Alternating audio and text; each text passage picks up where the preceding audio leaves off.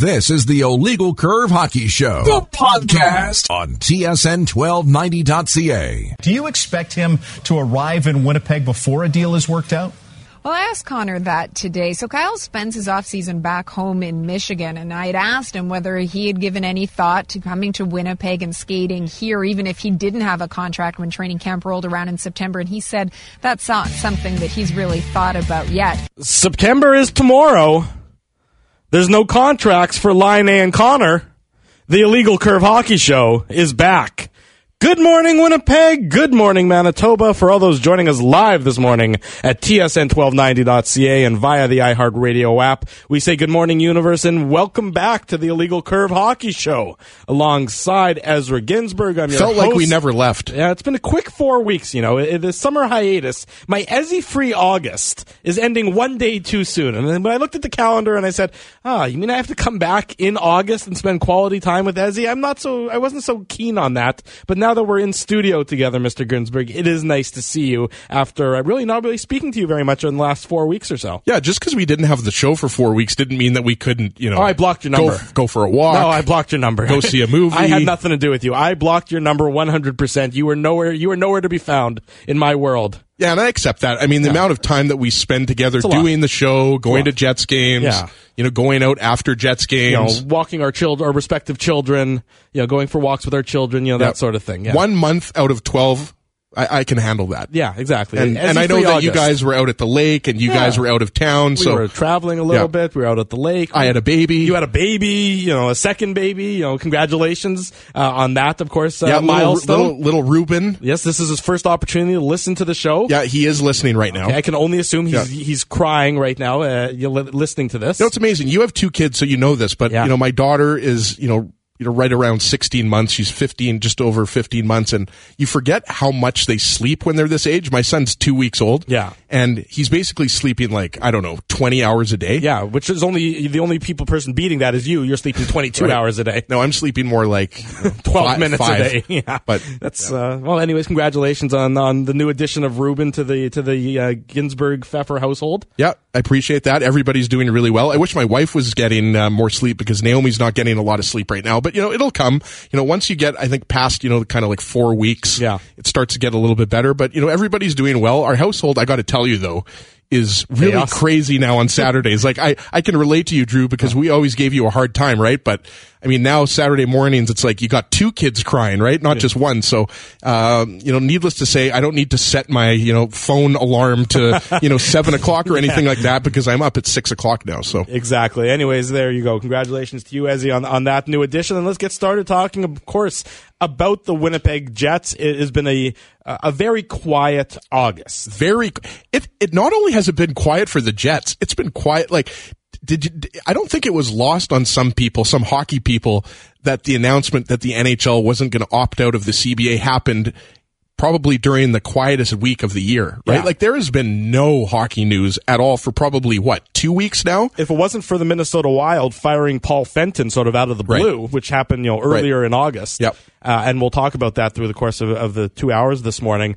It would have been, absolutely silent. And that's usually what happens in August. Right after the last sort of arbitration hearing occurs, the hockey world just shuts down. Yep. Everybody goes to the lake, and the general managers they stop negotiating with their RFAs. I don't get any sense that there's concern among the various GMs that have these restricted free agents without contracts, that they're concerned about it yet. I don't think their level of concern begins until after Labor Day. After Labor Day, which of course is Monday, is when I think they will really again start working. Yeah, and you could even argue, Drew, I agree with you, you could even argue that the start of training camp is really kind of the first soft deadline, right? Because we talked about it when we were last on air in late July that we didn't expect, and not just us, I mean, Bob McKenzie the Bob father tweeted that out, that he said, none of these big RFAs are going to sign. And not only have none of the big RFAs signed, so you're talking about Line A, Connor, Marner, Rantanen, and Point, all these guys, we all know the names. Yeah. But even some of the lesser known RFAs, we're talking a guy like Ivan Barbashev on the St. Louis Blues, right? He was a productive guy. Charlie McAvoy on the Bruins. Ivan Provorov on the Flyers. Sort of the lot of defensemen. Second tier guys. Yeah. Right. I mean, productive players, important players for all these teams. Guys that are still going to make, $4 million, $5 million a year. So not only have the big boys not signed, and everybody expect kind of, Mitch Marner to be the first domino to fall. And I agree with that, but you're absolutely right, Drew. I don't think that most people expect any contracts to get signed next week. Let alone, in the month of August. So I'm expecting, a lot of these contracts to get done somewhere between the start of training camp and the start of the season. So that could be anywhere from, September 30th to October 2nd, right? And there's just no reason right now, I think, for players to sign, because we know that the agents of these players are trying to get as much money for their clients as possible. And a lot of these contracts, and especially here in Winnipeg, you've got 2 big RFAs. I mean, these contracts are going to affect the next 4, 5, 6 years. I mean, we expect Lion A to probably sign a bridge deal, but when you're talking about Kyle Connor, I think you should expect a 5-year deal. Well, Connor himself says that when he was last spoken with, and this is going back, a number of weeks, he said that his, hope or his intention was more of a longer term deal. And to your point, everyone expects Lion A to be on a shorter term deal. And there was a lot of, consternation when Laine made his comments when he was interviewed overseas in Finland. I think it was Chris Johnson who interviewed him, and Laine was, lukewarm, let's say, about Winnipeg, or lukewarm about his future with the Jets. And that's just all posturing. I don't believe that there's anything to be concerned about there. This is a player who, well, first of all, the Jets certainly control his rights for the next 4 years at least. But this is a guy who's got no contract, and he's got no reason to be effusive in his praise in the course of a negotiation. No, Patrick, and he's no fool. No, and further to your point, Drew, Patrik Laine is going to be the player that the Jets build their franchise around. Obviously, there are other players like Mark Scheifele and Connor Hellebuck and Wheeler, and among others. I mean, you could throw in Josh Morrissey in there as well. Mm-hmm. But when you're talking about Laine, I mean, this is the second overall pick. This is a guy that you could pencil in for, I don't know, at least 40, 50 goals probably for the next 10 to 12 years. So when you're talking about Laine, I agree. The comments over the summer, I mean, the reality is there's a lot of time has passed during the summer. There was a lot of empty time, if you want to talk about that. Just a lot of time where nothing was happening. So, I think you have almost too much time to think. And there are a lot of fans that I think saw those or heard those comments and they got a little bit nervous. But there's no reason to get nervous because it goes back to what we said before. We didn't expect any of these big RFAs, including Connor and Laine, to sign prior to Labor Day, and most likely we were expecting it to be closer to training camp. I strongly believe that a lot of these players are going to sign right around training camp, maybe even later in training camp. Well, you remember Josh Morrissey last year. He signed, 2 days after training camp opened? I think it was, and we were on air that Saturday when the Jets had their Fan Fest, and that's coming up 2 weeks from today at Bell MTS Iceplex again. Tickets are available now. Free tickets, but you just have to print one out. But, I think, he wasn't there on the Saturday when training camp opened. I think he signed on the Monday or the Tuesday. And that's usually how it goes. They wait for the first sort of quote-unquote artificial deadline. Right. And there's only a real problem, I would suggest, if you get to the start of the regular season and you don't have something done. And then, once the regular season starts and once you start missing regular season games, you might end up in a scenario like the Leafs had with William Nylander last year. Well, and it's interesting that you bring up Nylander because you got to think that Kyle Dubas, Brendan Shanahan, they don't want to go through that again. So if anybody thinks that Mitch Marner is the likeliest to be unsigned before the season starts, I would disagree with that. Oh, I don't know. I think that there is a significant. I think Marner and his camp have put a value on themselves, a dollar figure next to their name, and. Well, right now it doesn't seem like there's any indication that they're going to budge off of that. And they're using, the potential of playing in Switzerland as leverage. I mean, that's the only leverage a player like that has is, you threaten, quote unquote, to go play for another team overseas because you're not under contract and there's nothing preventing you from doing that. Sorry to interrupt, but I actually think that his biggest leverage is that he was the highest scoring Leaf. Sure. And they need him.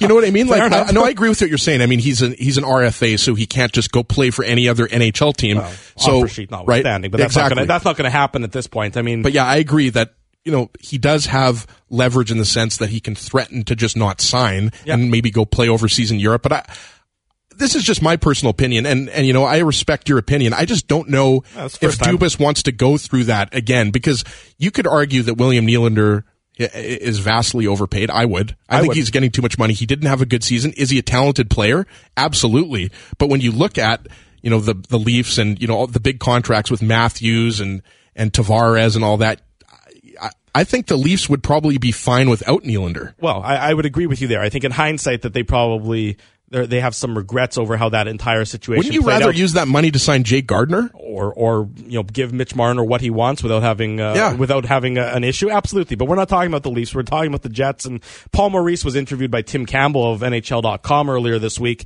And Maurice, knows what the scenario is. And he came out and said, this is his quote, "The pressure on both sides kind of comes at the same time, that the closer you get to the season, the more pressure comes on the team and the player to get a contract signed.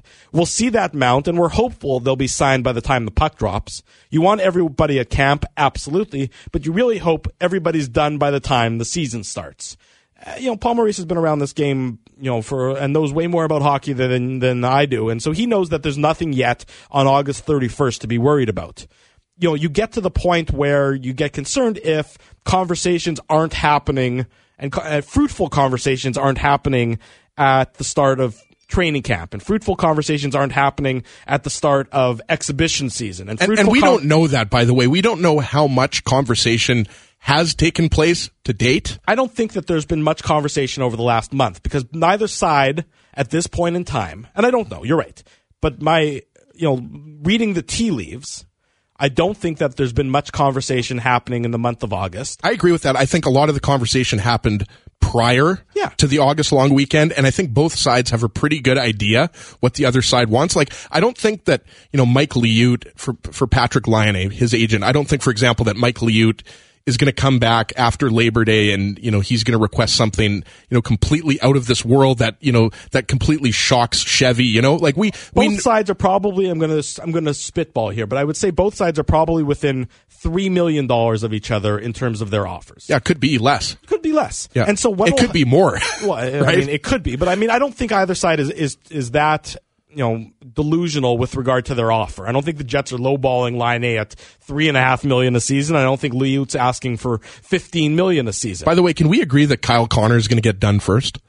I mean, it makes so much more sense for Kyle Connor to get done, in my opinion, because I think you look at Kyle Connor and you look at his trajectory, right? Like, he didn't come into the NHL at 18 years old like Laine, but you look at how he played that full year with the Moose, and then, he had to go back to the Moose for a little bit, and he's been so effective on that top line, and we know that Paul Maurice might end up breaking up that top line, and you might have Mark Scheifele and Blake Wheeler on a couple of different lines. But for me, Kyle Connor is like 5 years, $6.5 million, $7 million. I tend to agree that I think Connor will get done first. And I don't know that, with all the litany of the RFAs throughout the league, I'm not sure that I agree with the concept that one guy is going to free up the logjam. And that say Connor signs 2 weeks from now. I don't know that Connor signing is all of a sudden going to be a catalyst for Point signing and Rantanen signing and a lot of the other RFA signing. Everybody thinks that they're just going to take one and then the dam is going to burst. Well, Marner would be that guy because Marner's most likely going to get the most money, right? Well, you would think so because he's had the best performance of all the RFAs currently. Kyle Connor and Patrick Laine, I don't think are going to be that quote unquote first domino to fall. Yeah. But I do think that there has to be that first kind of signing before that kind of dam breaks, right? Because when you're talking about these players, that's what's so interesting about this summer. All of these players are very different. I mean, they're similar draft years, right? You're talking about, 2015, 2016, right? Marner's 2015, Connor 2015, and then you've got Laine 2016. But really, if you think about it, Austin Matthews was the first quote unquote domino to fall because he signed a 5-year deal. Yeah. And what did he get? $11 million a year or whatever it was, $10 million a year. So when you're talking about Matthews, I think a lot of those players are looking at Matthews and they're saying, okay, well, he signed a 5-year deal. So that means that after that contract's over, he's going to be able to negotiate another one. Why do I need to sign an 8-year deal? Well, it changed the landscape. I mean, and absolutely. And I think, Matthews and his representation and the Leafs, they all came to an agreement and said, okay, yeah, we'll, sign a 5-year deal. You'll get your money and then you'll get paid again when you're, 25 years old, 26 years old, another huge contract. And that makes more sense than signing away 8 years, right, like a guy like Scheifele did when he signed his extension. And that's why I don't see, I'm not going to say that none of these players will sign an 8-year deal, but I would be shocked if more than one or two. Like, so you can throw in Braden Point. We talked about Mikko Rantanen. Brock Besser, I think, is a candidate for a shorter term deal. He's a guy that didn't have arbitration rights. So any of these big RFAs, Marner, Carner, Laine, I would be shocked if more than one or two of them signed for longer. So, 8 years most likely. I don't know why you would sign for 6 or 7. Mm-hmm. It's basically 5 or 8. So I think Auston Matthews' contract was, if you want to call it a pace setter. Mm-hmm. I mean, it was one of those contracts that I think all of these other agents looked at and they said, okay, when my client is up after his ELC is over, we're going to try to use that as, a comparable, a new guideline for how to do a long-term deal as opposed to doing an 8-year deal. So I don't think, by the way, that, Patrick Laine and Auston Matthews are a great comparable. No, they're not, of course, anymore. I mean, Matthews has outpaced Patrick Laine. But just because they went, they went 1-2. 1-2, they're always going to be compared. So I do think that the majority of these players are going to sign bridge deals or 5-year deals. I agree with that. But I mean, I go back to, the beginning of July when Bob McKenzie was sort of doing his, sign off when he was heading on vacation, they call the insiders do. And he said, when I come back after Labor Day, because everything, sort of restarts after Labor Day, he expects that all of these RFAs are still going to be RFAs, and that's clearly the way it appears it's going to be with Labor Day being on Monday. And it's only after Monday that I think the conversations will begin to ramp up, and the first quote-unquote deadline, the first artificial deadline is training camp, which is 2 weeks away. So expect news to start to pick up over the next couple of weeks.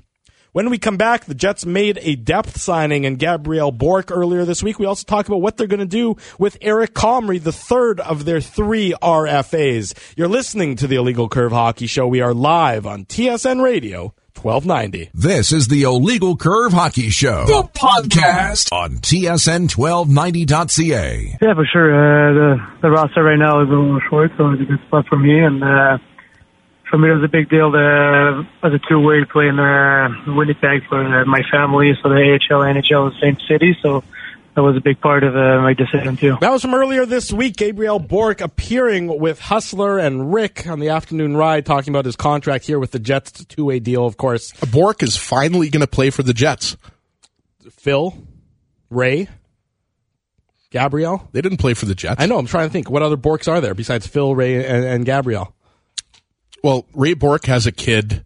I don't know if he still plays in the AHL. I believe Ryan Bourque. Is that his kid's name? Sounds familiar. Well, there's Rene Bourque. Yeah, thank you there. That's a good point as well. Former Calgary Flame, former Colorado Avalanche. Yeah, there is. Anyways, but the Jets 1.0 or 2.0 have never had a Bourque. Probably not. So there you go. Now so they got one now. Now they have a Bourque. It's very good. This segment of the program brought to you by our good friends at Bernstein's Deli. As anybody in this that ever listens to this program knows, our number one priority is food. And the good people at Bernstein's have dropped off to us their feature burger of the week. This thing is delicious. Ezzy is snarfling his like nobody's business. This is really good. It is a Utah pastrami burger, 6 ounces of a beef patty, 3 ounces of Smith's pastrami, because you need meat on top of meat, Swiss cheese, fry sauce, lettuce, all held together by a Martin's potato roll, which is the same bun used by our friends at Shake Shack. So get this at Bernstein's. It's only available for an exclusive time this week. So get there now. Bernstein's Deli, the corner of Corden and Lanark in the Corden Village Mall. It's the Utah pastrami burger. Okay, so we've been doing this, I think, for 5 years now, right? Something like that. We try the burger every year. Yeah.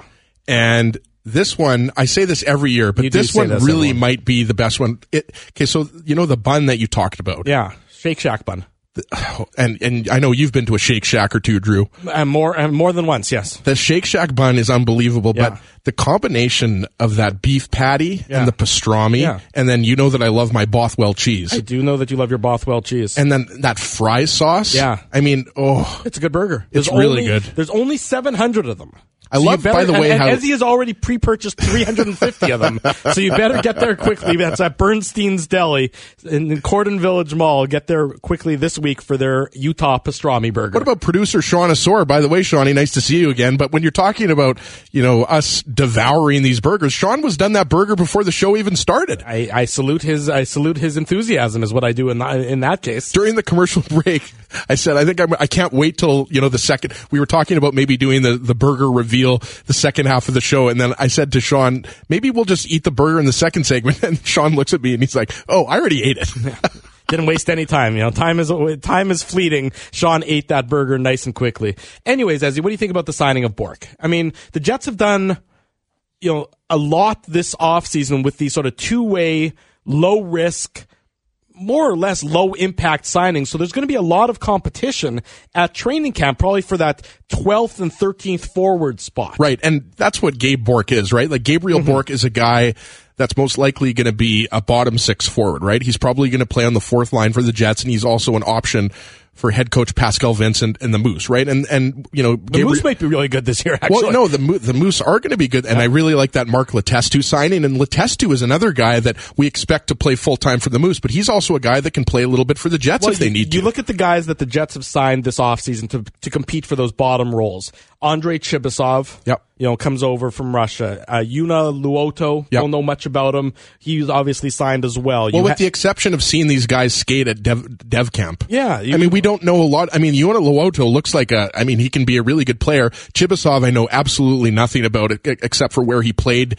the last few years. But when you're talking about those guys, these are the guys that could end up playing on the fourth line, but most likely are going to play for the Moose. Well, and that's the big question because, most people, I think, entering this season thought the Jets are obviously going to have to skew younger. Guys like Vesalainen, right. Guys like Appleton, obviously Roslovic had more of a full-time role with the Jets, but these are the guys that people thought are going to fill out their roster.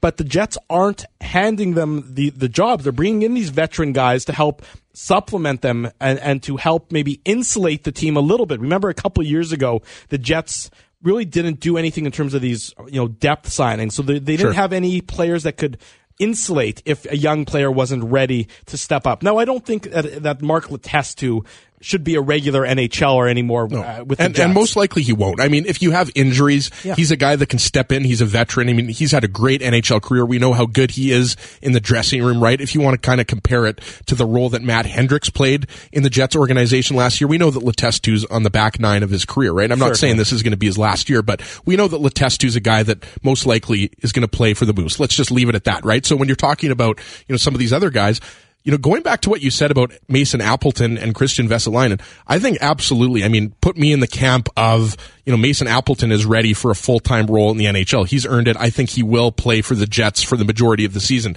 When it comes to Christian Vesalainen, I'm not as certain because when you talk about Vesalainen, he's still young. He's only 20 years old, right? Yeah. But when you talk about Vesalainen, by the way, I'm going to try not to get any burger on the microphone here, but that's everybody else who's going to be in studio after us appreciates that. When you talk about Vesalainen, you have to ask the question, if Vesalainen isn't going to play a top six or even top nine role, is he better suited to play on the first line or second line with the Moose and get those, primary scoring opportunities? Because, I think Appleton could easily slot in on the third line, fourth line, whatever, but Christian Vesalainen is more of an offensive-minded player. He's got an underrated defensive aspect to his game, but all I'm saying is, is he better off playing 40 or 50 games at the AHL level where he's getting top-line minutes? That's all I'm saying. And then if he proves it to be, too good, quote-unquote, for the AHL level, and then is he ready to step into an NHL role at that point? Similar to Jack Roslovic, right? So, or Kyle Connor, even though Roslovic played more in the AHL. But when you're talking about,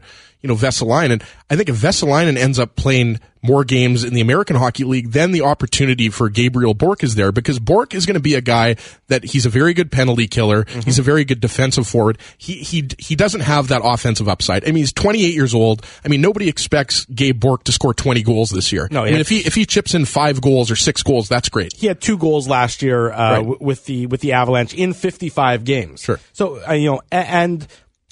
if he does play for the Jets, he can play 5 minutes, 6 minutes a game, and it's not the end of the world. Whereas a guy, to your point, of Vesalainen or Appleton playing only 5 or 6 minutes a game is a waste of those players and a waste of their development. Well, I mean, the reason why I think, aside from the fact that Vesalainen and Appleton are 2 years apart or 3 years apart, Appleton was a 2015 draft, Vesalainen was a 2017 draft, so they're 2 years apart.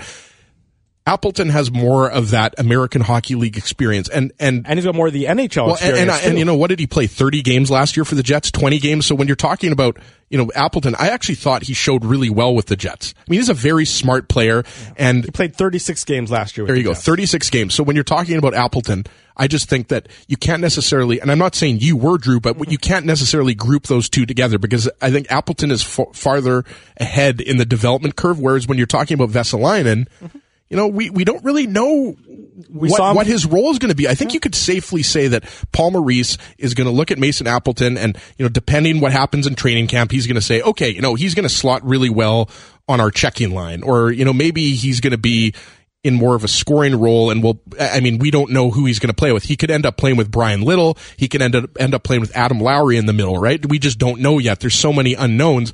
I just think when you're talking about Vesalainen, I think you also have to deal with his confidence there, right? Like you have to be a little bit more careful when you have a younger player like that. That's all I'm saying. And I'm not saying that Vesalainen isn't going to play full time in the NHL. I'm just saying you have to ask the question, you know, is he ready for a full year in the NHL in the role that the Jets are going to put him in? Because I don't expect, and even if, you know, Connor and Laine for some reason aren't in the lineup for game one, which I do think they will be, I just don't necessarily think that Vesalainen is going to be on one of the top two lines. I might be wrong, but I just think the Jets have way too many good, skilled players ahead of him, Ehlers and all these guys. I see Vesalainen on this team probably slotting in most likely on the third or fourth line, and I just don't know if that's the best role for him right now. He might be better off, to your point, playing top line minutes at the AHL level, really, you know, developing his North American game at that level before, you know, becoming an NHL regular. When we come back, Scott Billeck covers the Winnipeg Jets for the Winnipeg Sun. He's going to join us for more Jets talk. You're listening to the Illegal Curve Hockey Show. We are live on TSN Radio 1290. This is the Illegal Curve Hockey Show, the podcast on TSN1290.ca. Bottom of the hour. Welcome back to the Illegal Curve Hockey Show. Drew Mindell, Ezra Ginsburg with you in studio. Producer Sean Asor working his magic behind the board. You can follow us on Twitter at Illegal Curve. That's the best way to reach us here in studio. If you're more old-fashioned, if you like texting, you can do that. Send your text to 129090. Standard messaging rates will apply. And our website with the latest Winnipeg Jets and Manitoba Moose news and audio is illegalcurve.com. Now, let's go live on the Illegal Curve Hockey Show hotline. The one, the only, Scott Billeck joins us on the program now. Scotty, of course, covers the Winnipeg Jets for the Winnipeg Sun. I guess first and foremost, Scott, how has your summer been? Congratulations on the new full-time gig as a Jets beat writer for the Sun. Yeah, a busy summer. Still on the news side until after this election's over. So, but yeah. There's an election going on? Apparently, yes. And September 10th will be over. Nice, just right in time for training camp to kick off, and won't be any more distractions. So, Scott, do we have to start calling you Mr.? Because every time I see Ken Wiebe, I call him Mr. Wiebe. So I just want to know if I have to call you Mr. Billeck now. I don't know. Aren't you older than me? It'd probably be a little weird, I think. But I don't know. If you want to, I'm fine with it. Whatever works. He might be older chronologically, but not maturity-wise. I can assure you about that. And Scott, by the way, Drew's older than me and you combined, so if that helps. Fair enough. Everybody's a comedian, eh? Didn't you miss this kind of banter when we were off for a couple weeks there, Scotty? I always enjoy it. Yeah, good cover. Anyway, Scott, let's talk about the Winnipeg Jets. We're sitting here a couple days before Labor Day. No movement on Laine, no movement on Connor. You know, it was a couple weeks ago where Laine was interviewed over in Finland, and, you know, some of his comments were perceived as a little lukewarm about Winnipeg and maybe lukewarm about the organization. Do you take those to be concerning, or do you just think those are the nature of the comments that are made when a guy is waiting on a contract? Yeah, I 100% agree that it's the latter. I mean, there's a lot of posturing that goes on these times, and you know, it's interesting because you read that what he said to Sportsnet's Chris Johnson there about you wonder, you know, somebody will say language barrier. I just think it's Patrik Laine talking, right? I mean, he's always one to be brutally honest about things, and so that's what he's done. And then you read the story that he had in Finnish, and it was a little less, I guess, kind of blunt, in his native tongue. So, I think it's just, he's saying what it is. I mean, that is the situation right now. And a lot of players are saying that. I mean, Mitch Marner is, working on trying to find a deal to practice somewhere if he can't get a deal done, right? So, it's the way it is for these. I think it's still 30 some odd RFAs. I don't know if that number's decreased at all since the last time I checked, but it's just roughly 30 guys still waiting to hash out some contracts here, and they're all saying various things, and I just think for the most part a lot of it's a lot of posturing. I mean, you see most of that in the Mitch Marner situation, but Kyle Connor was here during the Players' Cup when he was here, and he kind of talked about it. I mean, he himself said, "Hey, I don't want to miss training camp. I'd like to get something done," but at the same time, I'm going to, he alluded to the fact that he wants to, get a deal done that's good for him too, right? So this whole summer's been this kind of this waiting game, holding pattern type thing, and it's. I assume it's growing old on the fan base, of course, and I imagine the team would like to get this stuff done so you don't have to worry about these types of things heading into training camp, because for the most part these two guys are in your top six, and that's really where you want to experiment, I guess, in training camp, to see if you can make your lines more optimal, where you can get line A going with maybe a guy like Mark Scheifele. I think these, it's dragged on long, and for Jets, they're going to be hoping that it doesn't drag on through training camp, which is, I think critical this year, just based on how last year ended. Scotty, you had an article in Wednesday's Winnipeg Sun about Nikolai Ehlers, and you were basically making the point that trading Nikolai Ehlers would be a huge mistake, and you went into some of the advanced stats, and you went into shot contributions, and you compared Ehlers to McDavid, and in the article you mentioned, you're not saying that Ehlers is McDavid, but you make the argument, and you make the argument really well, I should say, that Ehlers is a very valuable forward. So I'm not going to ask you about, any of the trade rumors and anything like that, because I think all agree that, the Jets, I think, shouldn't trade Nikolai Ehlers. But when you look at his year, and especially the way that it ended, and he didn't have the success that he wanted in the playoffs, when you look at the Jets as a whole, obviously there's a lot of question marks, especially on the back end. But is Ehlers one guy where you look at him, and especially early on in the season, you say, if he can really get it all together and have a good training camp and come into the season and start really firing on all cylinders, he's one guy that could really have maybe the biggest impact and could be, I don't want to say an X factor early on, but he's one of those guys that you're looking at for, really coming out of the gates hot. Yeah, and I think, saying X factor would be wrong. I mean, I think the way that Nikolai Ehlers plays the game, his ability, and I don't want to bore everybody with numbers, but you look at the numbers that we do the boring on this show, Scotty, not you.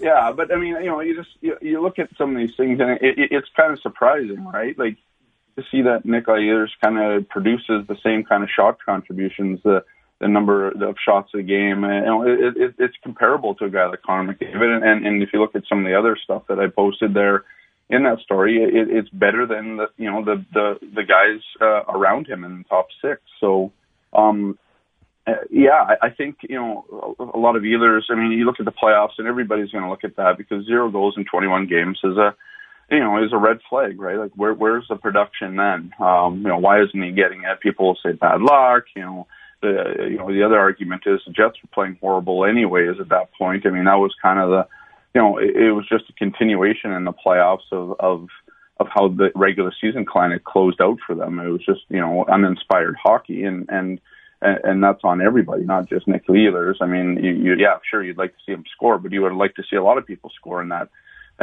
playoff series, because otherwise, you get the result that happened there. So, I think, to me, it's just it's interesting. It's an interesting look at how impactful he can be when you break it down from just like the goals and assists and blah blah blah.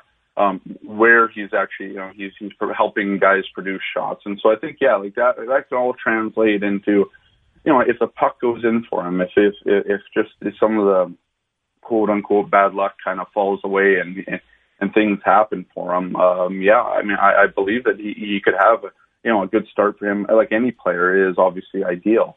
But yeah, based on what I saw and what I was able to kind of derive out of these things is that, Nick Ehlers is going to help produce offense. And if some of that stuff can just go the Jets' way at the start of the year, much like it did kind of the start of last year where, the Jets were in first place up until Christmas time, right? So, I mean, they can put it all together, and it's just, they got to find a way to do it this year with maybe a different lineup, especially on the back end, like you guys said.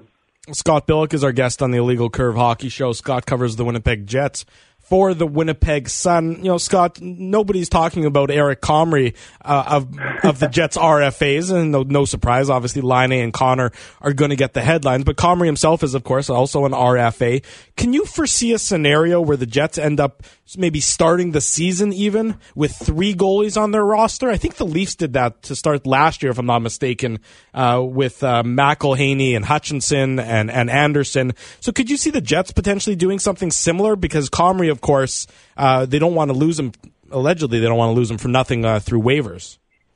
Yeah, I guess it's a scenario that could play out. Yeah, ideally that wouldn't be the case. But I mean, who knows what the roster is going to look like? I mean, if let's say Laine and Connor don't sign, well, the Jets I think right now have 18 players on their signed to the roster right now, and they have to get up to that. They're going to want to carry 22. Excuse me. So yeah, I don't know. I mean, that's a good question. I mean, to me, I kind of wonder where Eric Comrie kind of now fits into the. He'll play, but I mean, are they going to want? Do they want now? Mikhail Burden to kind of take over down there, and Dave could talk about that better than I could. He's not here though. Yeah, well, fair enough. But yeah, I mean, that's just it. To me, yeah, I mean, the honest answer is I don't really know. I mean, I think ideally that's not what they'd want to do, though.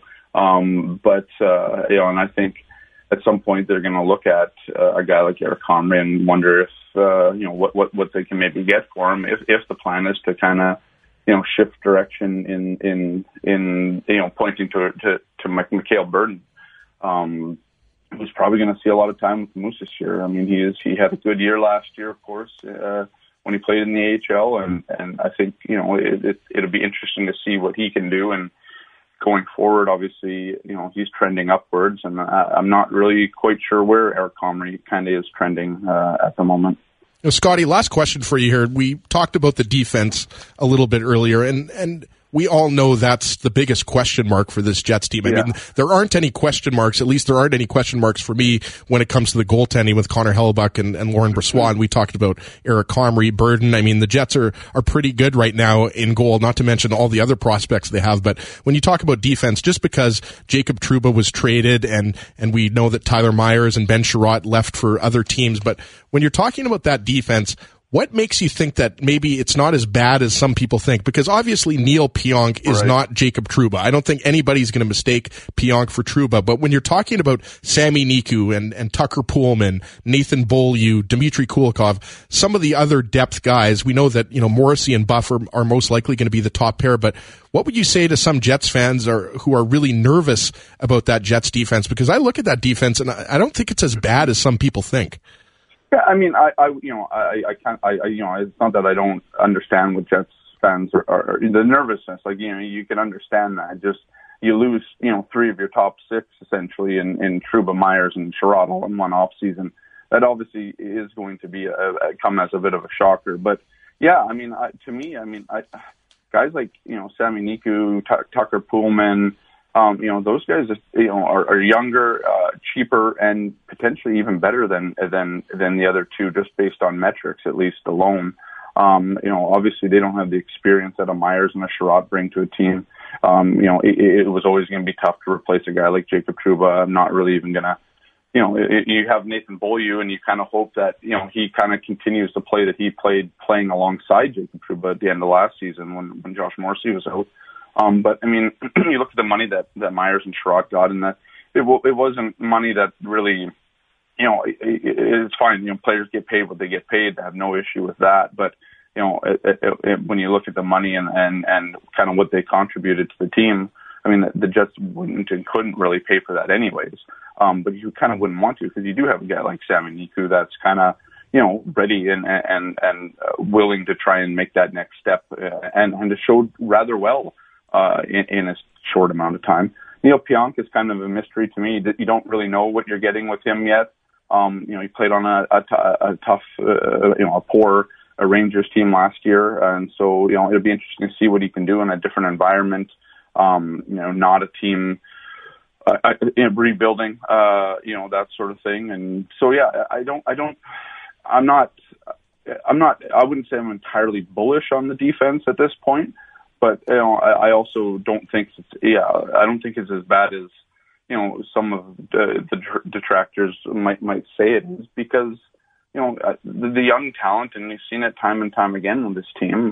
This kind of youth revolution that does happen around here. There's some good players that have been groomed that can come up and play, and I think a guy like Sami Niku and Tucker Poolman could actually end up being more effective than a Tyler Myers and a Ben Sherratt. So it'll just end up, it'll be interesting to see. I mean, there's obviously a spot open there to win in the off season. Don't forget about Dmitry Kulikov; he's there. So there's some spaces to be won on the back end still. I think it'll be competitive, and I think a guy like Sami Niku's got to really be ready to go here and kind of from the onset try and work his way probably even into a potential top 4 role kind of heading into the season. And questions abound with this Winnipeg Jets team. Answers will be forthcoming over the next weeks and months. Scott Billeck will cover it all for the Winnipeg Sun.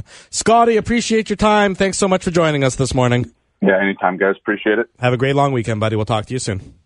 When we come back, we discuss some of the other RFAs throughout the league. Who's going to sign first? What's going to happen in Toronto? What's going to happen in Colorado? What's going to happen in Tampa?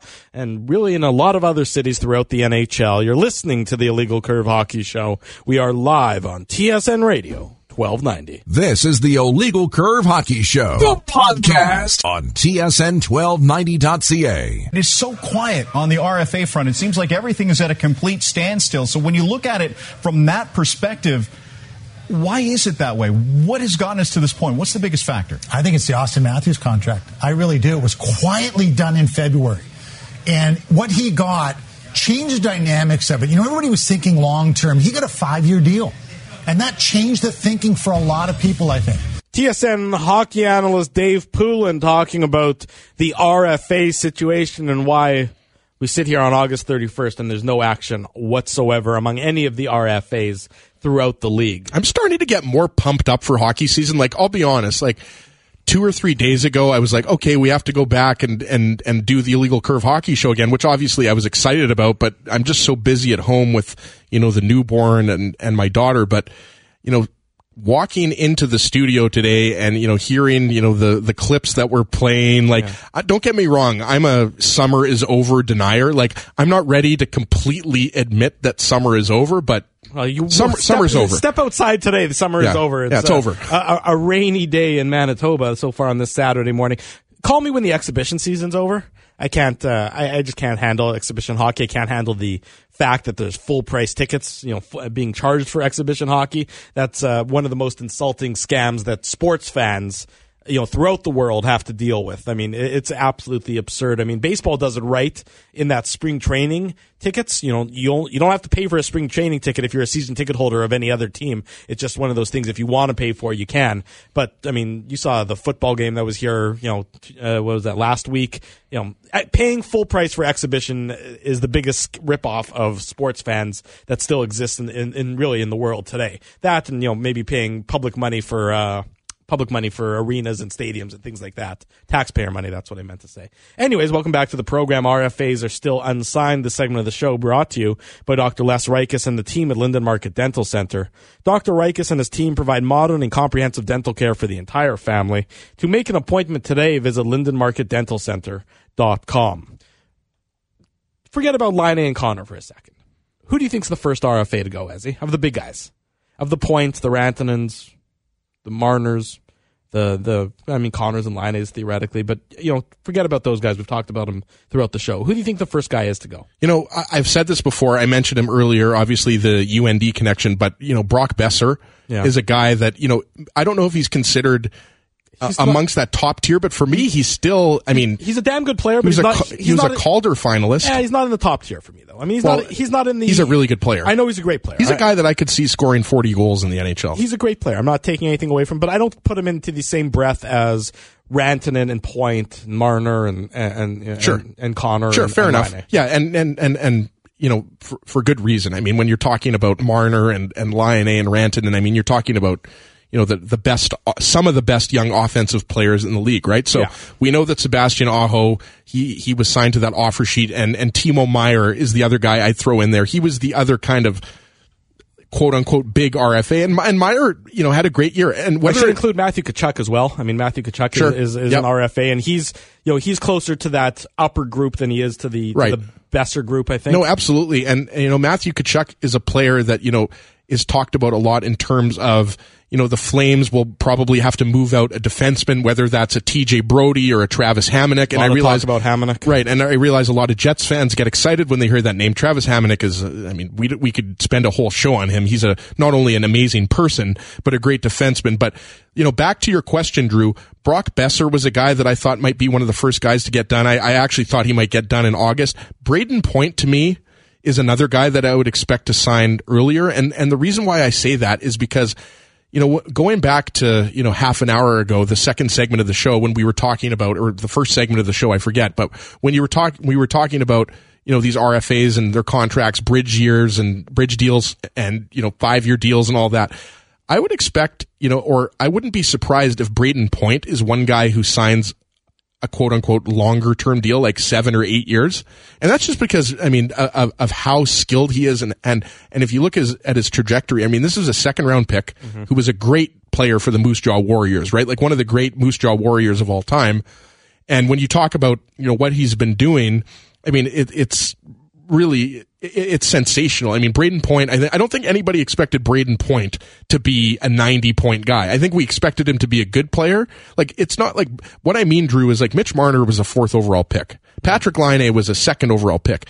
Connor was 17th overall, but he could have easily been a top 10 pick, right? I mean, I go back to the draft in Florida with Craig Button, and he was saying, like, Kyle Connor could be a top 10 pick, right? But Braden Point came out of the 3rd round. Pardon me, 3rd round. No, Braden Point came out of the 3rd round. Sorry, I said 2nd. Right, okay. But I meant, I was wrong, 3rd. So when the point is, I mean, and it doesn't matter. I mean, you look at Johnny Gaudreau, he wasn't a 1st round pick either, right? And he's, you know, a guy that is in the Hart Trophy conversation, just like Point. So it doesn't really matter where you're drafted. But when you talk about, you know, some of these other guys, Mikko Rantanen is another guy, and I look at the Colorado Avalanche and I say, well, they've got the cap space, but how much is he going to get? Because I think a lot of people expect Rantanen to get $9 million a year. Yeah, they have, I mean, the Avalanche, you know, I'll tell you what, the Lightning are almost in a little bit of a better situation. The Lightning have really Point only to sign, and they have about $8.5 million in cap space. So you want to say, you know, you can use that cap space that they currently have for this season, just under $8.5 million. And that's sort of, they know that they need to give that $8.5 million to Point. And you know, then the dollars are going to be a little bit tweaked here and there and everywhere. And if they do a long-term deal, obviously, but they know that for this season upcoming, they have $8.4 million in cap space. They have one player to fill with that $8.4 million. It's almost like they know the parameters and the salary cap almost, you know, direct them to figuring out the contract without having to do any extra, you know, and any additionally complicated moves surrounding it. The Jets, you know, have their cap space, but they have the 2 players they have to fill. The Avalanche, to your point, Ezzy, about Rantanen, well, the Avalanche have, you know, $15.6 million in cap space and only Rantanen to sign. Well, that's my point. Like, yeah. Right? Like, how much of that, you know, so Rantanen can say, well, you got the cap space, so I think I want $10 million. Another guy I would throw out there, and I would say that, you know, you hear a little bit of the news that, you know, Zach Werenski's camp, and Zach Werenski, by the way, is absolutely a tier 1 RFA defenseman. When you're talking about Charlie McAvoy and Zach Werenski, I mean, these are top pairing defensemen, right? So, I mean, Werenski and McAvoy, I would expect to sign earlier, but then you hear that Werenski might be, like, I don't know, what is Werenski going to get? Is he going to get $5 million a year? Is he going to get $6 million a year? He might be closer to $7 million a year. I really don't know. I haven't looked at the comparables, but I mean, when you're talking about McAvoy, he's a 40, you know, Werenski last year is a 44-point defenseman. He's a really good defenseman. 21 years old. The trajectory is only pointing upwards. I mean, nobody's talking about the RFA defensemen. To your point, Werenski, McAvoy, Provorov. These contracts are almost as difficult to get done as the forward group that we're talking about, because, you know, you're defensemen, right. They're a little bit more complicated. It's not a straight equation of points. There's all the other factors in their game that you have to look at that sometimes get overlooked when you're talking strictly about forwards who put up big numbers in the 70, 80, 90 point mark. Yeah, I absolutely agree. The defense are really not getting as many headlines. Mm-hmm. And I understand that, you know, a lot of the hockey news comes out of Toronto, so that's why we hear about Mitch Marner. But, you know, just to, you know, I know we're up against the break here, and then we've got Mike McKenna coming up. But when you talk about, you know, some of these RFAs, I really don't expect many of these players to be unsigned once the season starts. Like when training camp starts, yeah, I think a lot of these guys will still be unsigned, but with the exception of a few players, I just don't expect lengthy holdouts. And that's because I just don't think teams want to go down that road. Absolutely. You're listening to TSN Radio 1290. When we come back, Mike McKenna is going to join us. He announced his retirement from the NHL earlier this week. Alongside Ezra Ginsburg and Drew Mindell, this is the Illegal Curve Hockey Show on TSN Radio 1290. This is the Illegal Curve Hockey Show, the podcast on TSN1290.ca. Hour number 2 of the Illegal Curve Hockey Show starts now on TSN Radio 1290 alongside Ezra Ginsburg. I'm your host, Drew Mindell. You can follow us on Twitter at Illegal Curve. You can reach us in studio via text message. Send your text to 129090. Standard messaging rates do apply. And our website with the latest Winnipeg Jets news and audio is illegalcurve.com. Now, let's go live on the Illegal Curve Hockey Show hotline. We're pleased to welcome back to the program our good friend Mike McKenna. You know Mike is a former NHL goaltender. You know him as the host of 6 Degrees with Mike McKenna, and you now know him as an analyst on Vegas Golden Knights broadcasts. Mike, good morning and welcome to the program. Morning. Thanks so much. Love the Van Halen intro. When David Lee Roth hits that high note for no reason, love it. Yeah, we picked that especially for you, Mike. Yeah. Thanks, guys. Appreciate it. Mike, obviously, we brought you on to talk about the announcement that you made earlier this week that you are calling it a career in the NHL after what has just been a tremendous career going here, there, and everywhere. 15 NHL organizations, 22 professional teams in total. Why now? Why did you know that now is the time to officially announce that you are hanging up the pads and you're retiring from the professional ranks? Oh, I figured I could get a 16th organization if I retired, and I got it. There you go, the Golden Knights. Back to where you started your professional hockey career in Vegas. So yeah, I'm over the hump. I'm over half the teams now. But no, realistically, the reason being is that it just felt like the timing was right for it. And I've seen players hang on for too long, way too often, to be honest with you. You'll see guys at my age trying to grab PTOs and just catch on with teams when a job's not available. And I always wanted and had the desire to walk away from the game on my terms and when I felt it was right. And I looked at this past season as being my last. I thought it would be going into it. And kind of the way things went confirmed it to me that it was the right decision. I wanted it to be a chance for my 2 turning 3-year-old daughter at the time to remember me as a hockey player. And quite frankly, it was just getting harder to get jobs. And I thought, you know, if I do this year, have some fun, I can look back on it and say, you know what, I walked away when I wanted to. I was healthy, which, I mean, I never missed a game in my life due to an injury, which was unprecedented. But the timing felt right. And I know it's the right decision because I look back on it now and I feel completely at peace with it. I'm totally content and happy and grateful for everything that happened in my career. And I have a lot of peace of mind knowing that.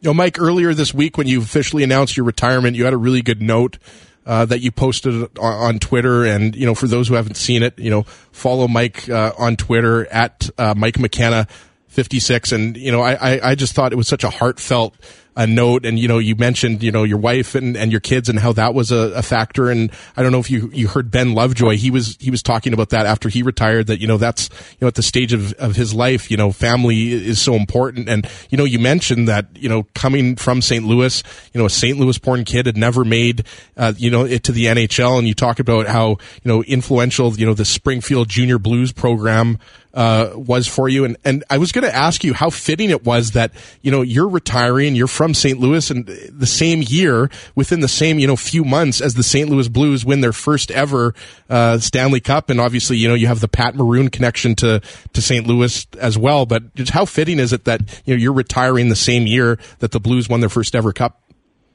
I think it's just kind of an interesting parallel. Chris Butler fit into that mold, too, a local kid who ended up winning the Cup with the Blues. He didn't play any games down the stretch in playoffs, but he was with them the whole time as an ace. And I look at those guys, that's as good as it gets, but it was really exciting to be part of that right as my career was winding down. I finished the year in Allentown in Lehigh Valley Phantoms and came home and started to do writing for NHL.com. So I'm writing all through the playoffs. I've got a press pass. I'm down there for games at morning skates and watching the finals, and just really cool, and to see the way the whole city embraced it here in St. Louis, it's hard to describe it, for a place that had so long been considered a baseball town. It's just a sports town, and I think people are finally realizing that. And, yeah, it was super cool for that to happen. I don't really have that fan connection anymore, but to see all my friends, to see, former teammates of mine win the Cup like that in my hometown, it's pretty special. You're listening to the Illegal Curve Hockey Show. We're live on TSN Radio 1290. Our guest is Mike McKenna, former NHL goaltender, announced his retirement from the league earlier this week. Obviously, Mike, we went through the number of organizations, 15 organizations, 22 professional teams. Do you have one story over your course of your entire professional career that sort of jumps out to you as the most memorable of them all? Well, which direction you want to go with it? Memorable in terms of on the ice, it's tough to beat. Even off ice. On ice, off ice, whatever you like. As long as it's radio appropriate. On the ice, my first win was a shutout. It was at home with Tampa Bay against the Islanders. My parents had just gotten there. That's the pinnacle there. Going to Game 7 in the Calder Cup Finals and ultimately not winning, but just being on that stage and playing the last game of the year in North America and the world was an incredible experience with friends, and I'll never forget. But I think it always relates back to it. Anybody who knows me, I talk about it often, but off the ice, when our bus caught on fire when I was in Portland my first time, on the way to Providence, and we're on the side of the highway with this burning bus thinking there's no way we're going to play hockey, and we end up showing up 2 hours late.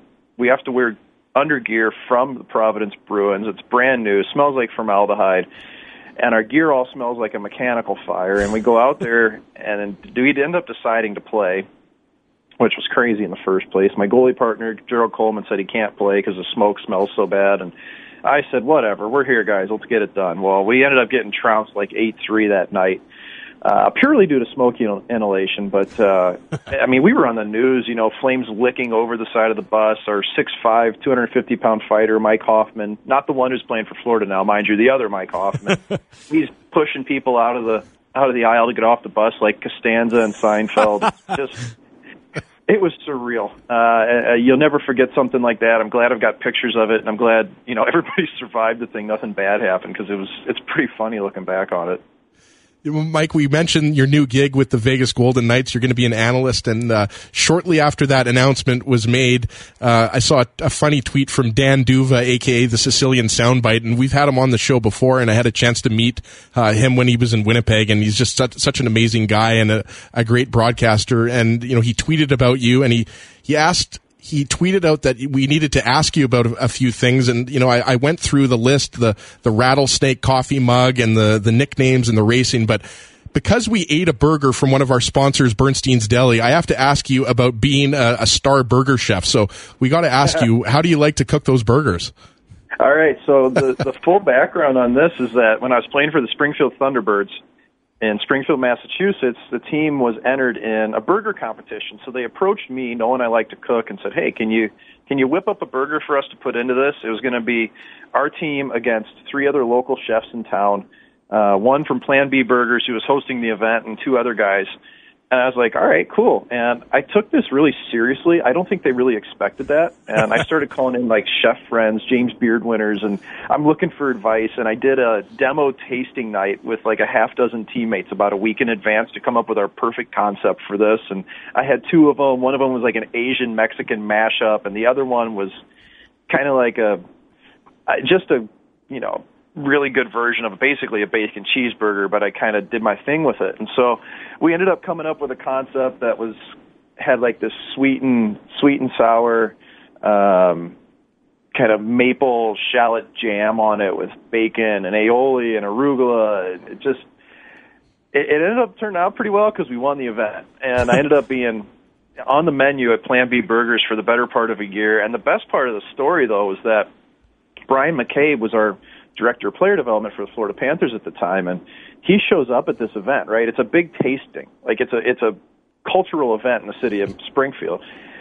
And Caber opens a tab for the boys on like a Tuesday night, and the boys just had a time, man. Like, burgers are slinging around, beers are going, and like, it's just one of my favorite memories of my time there, and we all had a blast doing it. But yeah, I took that burger and we won, and then 2 years later, I kind of like made a variation of it in Texas that made it a little more Texas with things, and we put it on the menu at the arena at the H-E-B Center in Austin. Well, hopefully that you didn't have any games. You had a couple days between games after you're having your night out with the burgers in Springfield there. Yeah, like I said, that was a Tuesday, and we weren't playing until Friday. So Caber picked a perfect time for some team bonding, and everybody appreciated it. So is that one of the first things that you're going to do in Vegas? Is you're going to cook up a few burgers for Gary Lawless and Nighty and the boys? If they request it, I'm game for anything. I mean, I'm basically their rookie. They're probably going to treat me like that. So whatever they ask for, I'm ready for it. But it is actually something I'm kind of looking forward to, being on the media side of things now that I can really embrace these things. And not just my interests, but guys on the team, their interests, their passions, the things that don't necessarily come out in everyday interviews. That's what I'm really looking forward to digging in and trying to bring to the people in Las Vegas. Well, you can give new meaning to the term freshman 15 now that you're a member of your freshman member of the media broadcast crew there in Vegas, Mike.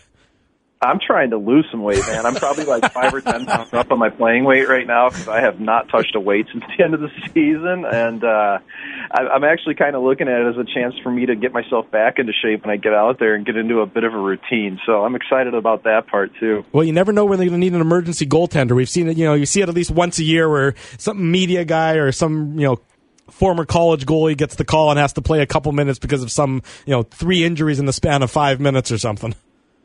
Yeah, we'll see what happens. I'm bringing my gear with me. I think there actually is a chance that when they need a spare goalie, like in a morning skate or something, yeah, I'd be happy to hop in the cage for it. It'd probably be a fun way for me to stay current with it, too. I'm not sure if I'll be able to turn off the competitive switch, though. So it'll be fun if I get the chance to do that. But I think the league actually has rules against somebody like me being the emergency backup. Like, I think that you have to have somebody nowadays who's like an amateur within the last 5 years or whatever. I'm not sure the logistics on it, but I might be disqualified from that. Well, let it never be said the NHL is not worried about the most important things as to who the emergency goaltender is and how recently he's last played in the league. Well, nobody thought a whole lot of me when I was in the league anyway, so it can't get much.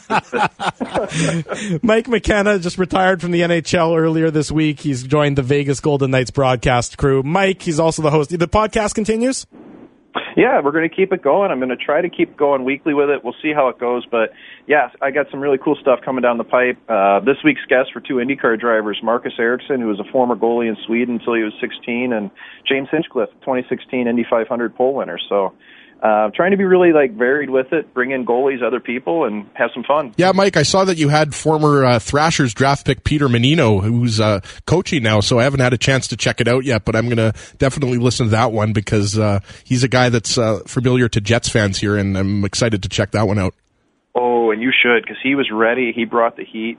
He threw some shade at Paul Bissonnette, which I didn't expect, regarding our rookie party in Portland.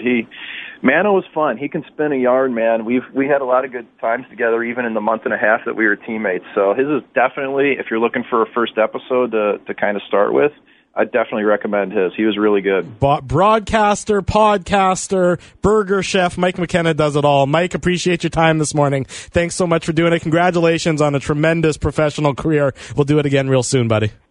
Always a pleasure. Thanks for having me on, guys. Take care, Mike. Mike McKenna joining us on the program. You're listening to the Illegal Curve Hockey Show. We are live on TSN Radio 1290, and when we come back, we discuss the Minnesota Wild hiring Bill Guerin as their new general manager. This is the Illegal Curve Hockey Show, the podcast on TSN1290.ca. I'd like to thank Bruce and some of the other coaches for being here today, and the players.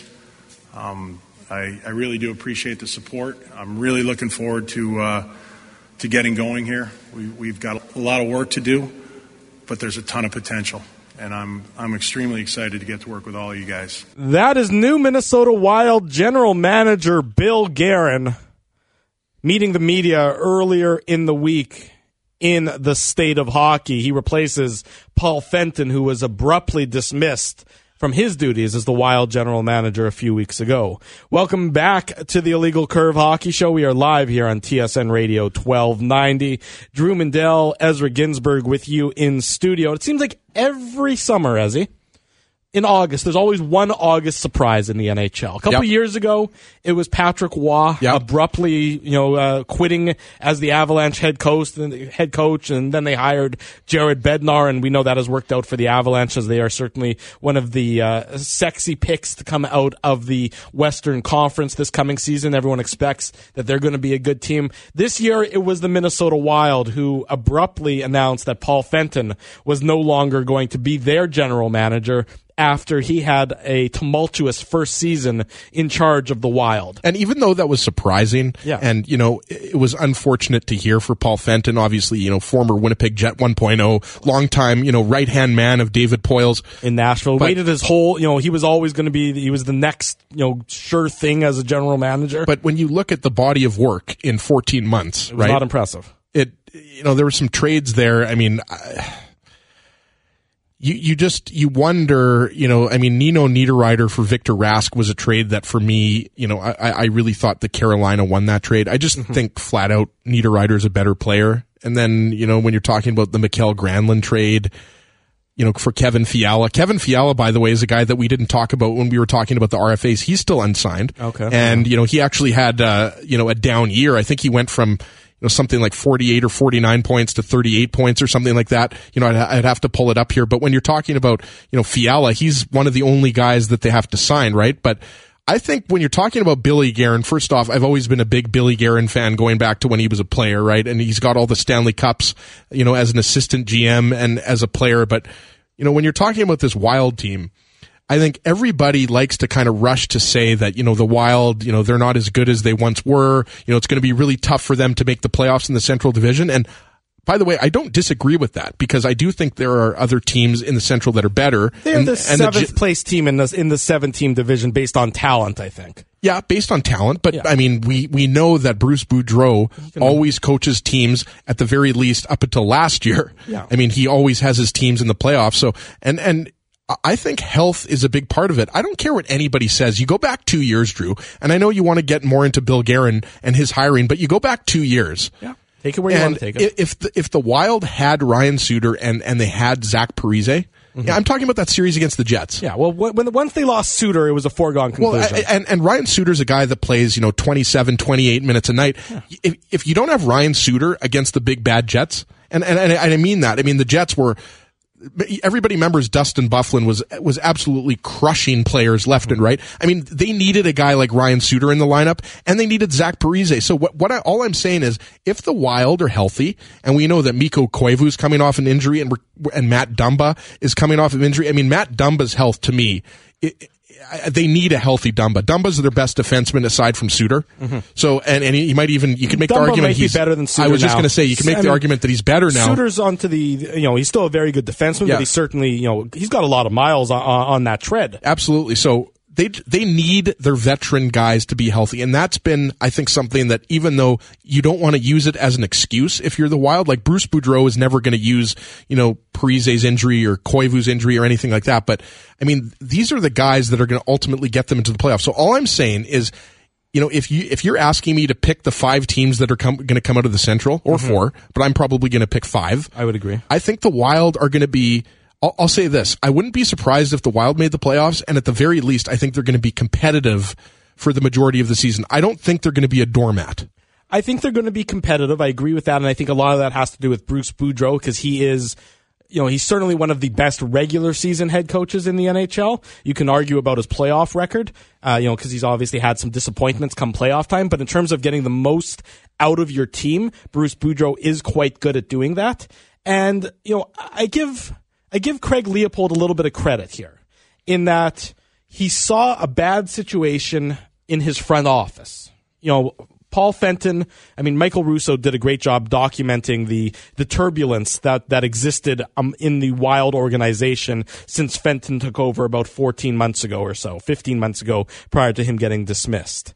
So Russo really outlined it pretty well. It sounds like it was a little bit of a chaotic, scene. Everybody wasn't on the same page. It wasn't cohesive. And I give Craig Leopold a little bit of credit in that he didn't wait too long to make a tough decision. He didn't like the direction the team was going in, clearly. On ice and off ice. And that's what, and that's what Leopold spoke about, and that's what Russo talked about, is that, Leopold, he talks about, a family environment and, how everybody has to be on the same page and blah, blah, blah. A lot of that might be lip service. I don't know. I'm not in the organization there. But he said he didn't like how things were going, and rather than letting it play itself out and maybe, spiraling even further out of control, he acted decisively. And whatever you think about that, time will tell if Guerin is the right hire or not, but acting decisively in this situation, I think, is the right decision, especially if you see something you've built for so many years all of a sudden going haywire and going off the tracks. Right. I agree with everything you said there. And back to what we were talking about before, you mentioned that you think the Wild are probably the 7th best team in the 7-team Central. Mm-hmm. I understand that because, Dallas got better, Colorado got better, Chicago got better. Winnipeg and Nashville, they're already good, so they didn't necessarily have to get better. But I think Nashville got better with Duchesne. Exactly. So, but you do lose Subban. But the point is, Winnipeg and Nashville are considered, playoff contenders every year, right? They're just more established. But the point, back to what I was trying to say before, is that, put it this way, if the Wild are healthy, and, they get some improvements from, players that didn't have great years. Jason Zucker is a guy that, I think, finally we can put those trade rumors to bed. But when you're talking about, what Guerin has to do immediately, I don't think he has to do a lot. You have to sign Kevin Fiala. Sure. Which shouldn't be too difficult. Yeah, that's probably going to be a bridge deal, he right? He signed Eriksson Ek almost 2 days after he got the general manager job. And Joel Eriksson Ek is a former first-round pick, and he's going to be a guy that, he has to step up his game. He's going to have to be better. Because those are the types of players, the whole reason why I think Paul Fenton decided, okay, now's the time to trade Mikael Granlund, now's the time to trade Nino Niederreiter, now's the time to trade Charlie Coyle, is because they saw those players and they said, okay, well, these players have almost kind of maxed out, they've hit their ceiling, and even though I don't think Paul Fenton got enough in return for those 3 players, I think Bill Guerin's going to look at this team, and he mentioned this at the press conference. He said, we have enough good players, and people are talking about, Zach Parise and are you going to trade him and all that. I don't think for a second who's trading for that contract. Well, and not only that, I think Bill Guerin realizes that, if they have a chance at making the playoffs, they're going to need their veterans. Zach Parise, Ryan Suter, Eric Stahl, Matt Zuccarello, he's a veteran at this point in his career. You need all of these players. So I think if anybody expects Bill Guerin to come in and start making a bunch of trades, I don't think that's going to happen. I don't see him making any major trades. Maybe he, brings in 1 or 2 players, but, Jake Gardner's a guy because he's from Minnesota. That's been a rumor, but you wonder, can you fit Jake Gardner in there? I would have to see a different player come back the other way because Jonas Brodin, for example, he's your second paired left side defenseman, right? So Jake Gardner has to be in your top 4. So all I'm saying is I wouldn't expect big-time changes. Bill Guerin's only been in his position for about a week and a half. I think the presence of Guerin is the big-time change at this point in time. And the Wild, like I said, I think they're the 7th of 7-place teams in the Central Division, but they're not far and away, they're not, tremendously worse than the other 7 teams. I still think they're going to be competitive night in, night out. And if they can stay healthy, they could sneak up on and surprise a few teams. When we come back, Sarah McClellan joins us. Sarah covers the Minnesota Wild, of course, for the Minneapolis Star-Tribune. More about the upheaval in Minnesota. You're listening to the Illegal Curve Hockey Show. We are live on TSN Radio 1290. This is the Illegal Curve Hockey Show, the podcast on TSN1290.ca. Bottom of hour number 2. Welcome back to the Illegal Curve Hockey Show. Drew Mandel, Ezra Ginsburg with you in studio. You're listening to TSN Radio 1290. You can reach us here in studio via Twitter. Send your tweets to @IllegalCurve. You can reach us via text message. Send your text to 129090. Standard messaging rates do apply. And our website with the latest Winnipeg Jets news and audio is illegalcurve.com. Now, let's go live on the Illegal Curve Hockey Show hotline. From the Minneapolis Star-Tribune, she covers the Minnesota Wild. Sarah McClellan joins us on the program. Sarah, good morning. Thanks so much for joining us. How's the summer been? It's been long, but it's been quick, too, if that makes any sense. It totally does. You're probably sitting there, having a relaxing August day, and then all of a sudden, a little bit of a bomb gets dropped on the Minnesota Wild organization with the announcement that Paul Fenton has been dismissed as general manager. Obviously, Bill Guerin hired earlier this week, or last week as the case may be, to replace Fenton. I guess, did you have any inkling that Fenton was going to lose his job in the manner that he did? I think the timing was most bizarre, and I think that's what caught everyone off guard, was just the timing of it to do it so late in the off season. I think if you look though at how the team performed and maybe how that first year had went under Fenton, I don't think necessarily the change maybe was surprising. Yes, usually general managers don't get fired after 1 year, but the team just seemed to kind of be just not clicking. And that was something that, cohesiveness and consistency, those had kind of been trademarks of the team prior to Fenton's arrival. So team doesn't make the playoffs for the first time in 7 years. Popular players are traded. And then you hear, when ownership comes out and says there just wasn't the right vibe, the right culture, managerially, in the office, then, I think you kind of put those puzzle pieces together. You could see a departure, but I think that late in the off season, after all the maneuvering for the roster had pretty much been done, I think that's what was probably most surprising for us, that we're kind of around the team and, had seen what had happened last season and then into the summer. Sarah, you were there last week when Bill Guerin was hired at the press conference, and, everybody wants to start talking about, what's his first order of business. And I imagine, we're about in a week and a half after Bill Guerin was hired, and he's probably still setting up his office, and he's probably still getting to know, people in the Minnesota Wild organization. But when you look at, the coming weeks, you've obviously got, training camp coming up in mid-September. But, is it the Kevin Fiala signing? I don't think anybody expects that to be contentious, but, aside from just getting to know, his players and, getting to know other people in the organization, how do you expect Bill Guerin to spend the next couple of weeks? Because as we mentioned earlier, it's kind of rare that you see a GM hired in mid-August. Yeah, for sure. I think this is probably, as hasty of a transition as you'd probably expect in terms of someone getting in, getting familiar, learning about the personnel, and probably even just, putting faces to names. You're setting up an office. But you're right. I think Fiala is the last big signing. There's 2 RFAs. Obviously, he's one of them that have to get done, obviously, before camp. And then I think it's just evaluating and assessing this organization top down. Already Guerin has kind of been out in the community. The Minnesota State Fair is going on. He's been out there. He's making the media rounds. He went to the Vikings facility. He is kind of really starting to get steeped into, what Minneapolis, St. Paul's about, learning, about his staff, the organization. I think meeting players, having those conversations. I know he went to dinner with Bruce Boudreau earlier in the week. So I think it's just kind of like a crash course in the Minnesota Wild. And he seems very eager and, passionate about getting familiar with everyone. And then, from there, obviously putting his fingerprints on this franchise. And I think that's probably going to be the most intriguing part of this is, once he's familiar, once he's, acquitted himself to the ins and outs of the organization, what does he do to fix this team and fix this on-ice product so that it can be one that, contends and tries to get back to the playoffs? Sarah McClellan is our guest on the Illegal Curve Hockey Show. You're listening to TSN Radio 1290. Sarah covers the Minnesota Wild for the Minneapolis Star-Tribune. Obviously, Sarah, they hired Paul Fenton, first-time general manager. Didn't work out.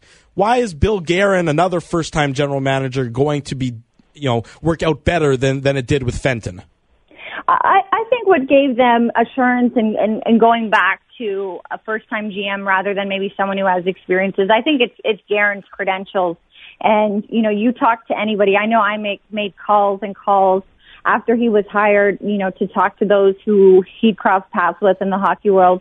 And everyone, had just nice things to say, glowing praise about Guerin, who he is as a person, how he was as a player, and now how he carries himself as a manager. I think the fact that he had a successful 18-year career in the NHL, he's a 4-time Stanley Cup champion with 2 of those cups coming since he's joined the front office. I think that's really appealing. And someone who just, kind of gets it. He's been on the player side for, like I said, almost 20 years. I think his ability to relate and communicate will be key. And the fact that he's not that far removed from the game. I mean, he just lifted the cup with the Penguins as a player 10 years ago.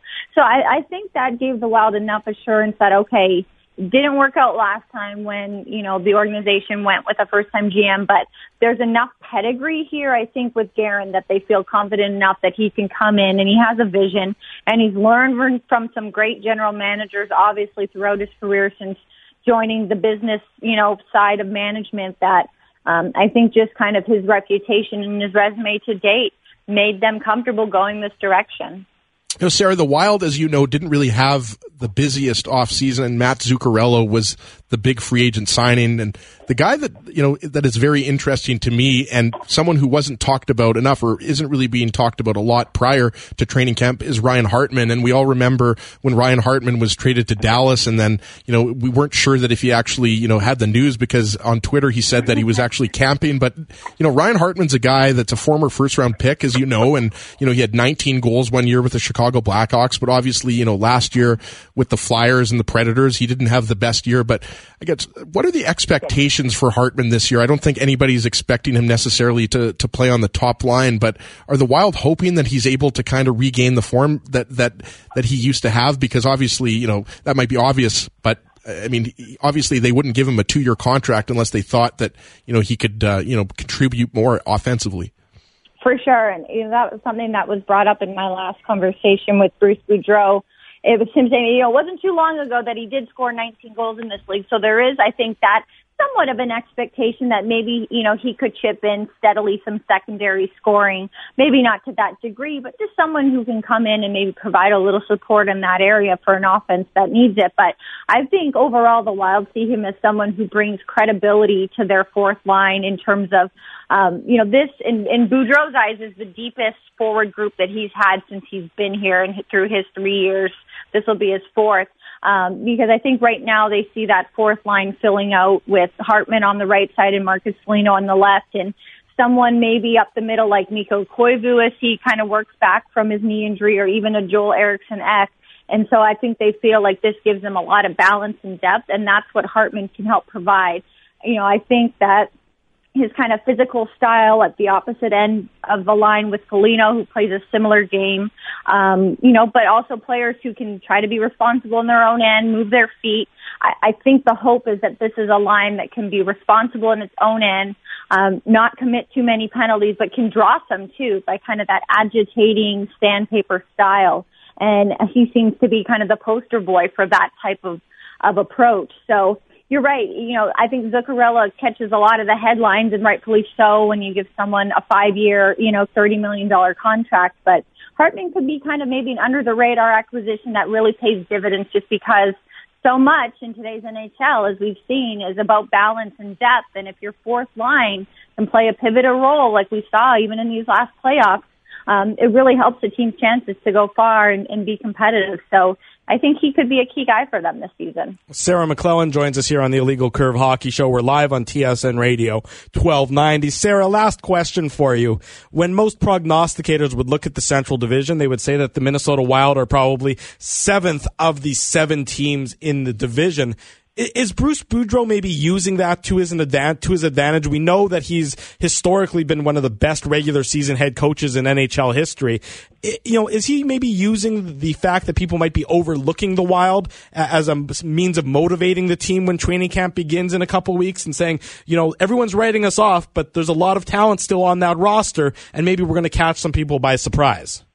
Completely. You hit the nail on the head. I think that's kind of going to be their rallying call this season, and the chip on their shoulder seems pretty massive because you're right. The outside perception and a lot of the national kind of hockey world media has, not expected much out of this Wild group. And then you add in, the fact that it's kind of just been a tumultuous summer, the changes at management.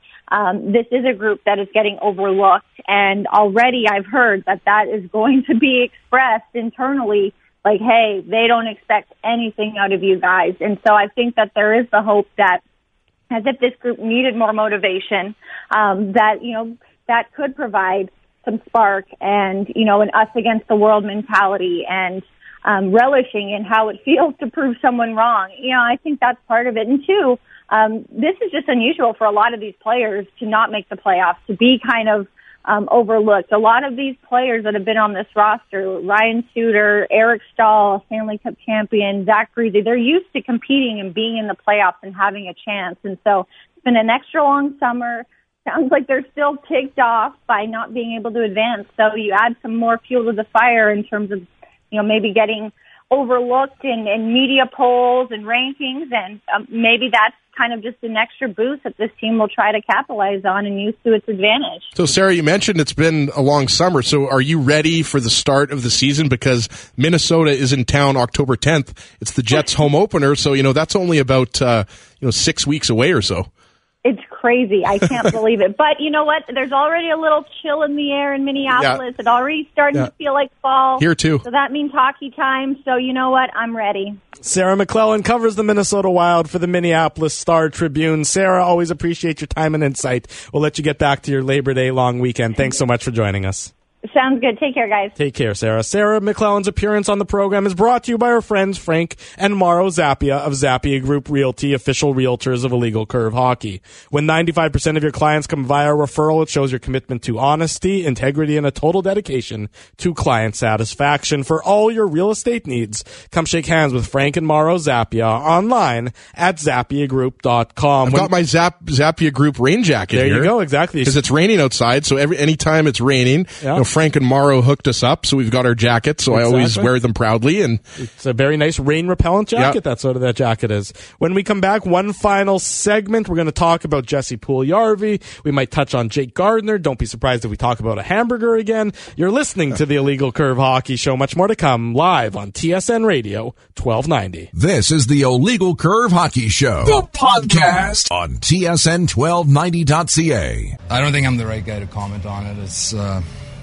obviously, he's a young guy that, obviously doesn't feel like he wants to play for us anymore. So, but I'll leave it at that. I think, there's people that will figure it out. That's Edmonton Oilers forward Leon Draisaitl. Mr. 50 goals. Mr. 50 goals. Yeah. Speaking about Jesse Puljujarvi, of course, signed a 1-year contract overseas in Finland. He does have an out until December 1st. So if he does want to, get traded or get a different opportunity in the NHL, he has until December 1st to exercise that option. But he signed a 1-year contract with Oulun Karpat in the Finnish Elite League. Welcome back to the Illegal Curve. And he also had 2 points yesterday in the preseason. There you go. He had 2 points in the preseason for them. Welcome back to the Illegal Curve Hockey Show. One final segment. We're live here on TSN Radio 1290. It's brought to you by Rumors Restaurant and Comedy Club, officially declared the funniest place in Winnipeg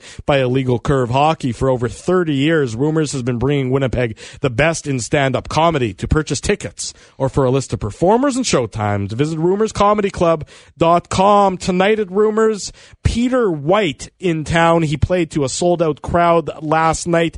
Get your tickets before it's too late. RumorsComedyClub.com, and a great lineup of comedians coming up. Sugar Sammy coming to Rumors next weekend. TJ Miller coming up at the end of the month. A fantastic roster of comedians. Check it out, RumorsComedyClub.com. Yeah, and we have to give a shout-out to our boy Benji Rothman, who headlined Rumors, I think it was August 13th or August 14th. A couple weeks ago, yes, absolutely. And also a little shout-out to the Glover boys. Yes, they won the Winnipeg Jewish slow pitch, Winnipeg Jewish Men's Slow Pitch League. Remus, he's a winner. His son has never been so proud.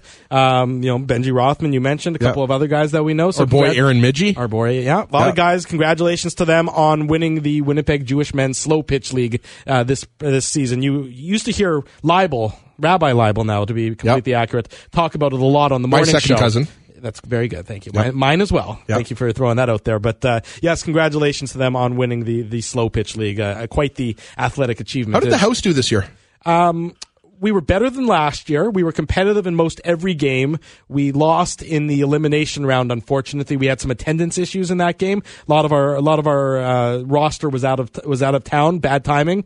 But we'll be back. We'll be back and better than ever next season, no doubt. We expect that you're going to join up, and you and little Ruben are going to join the roster, right? Yeah. Well, maybe Ruben's going to play in the year 2023 or something. But that's 4 years from now. He would be literally 5 years old. I meant to say 5-year-olds are not allowed to play softball with grown men, Ezra. 2033. Oh, my God. Yes, I have 2 children.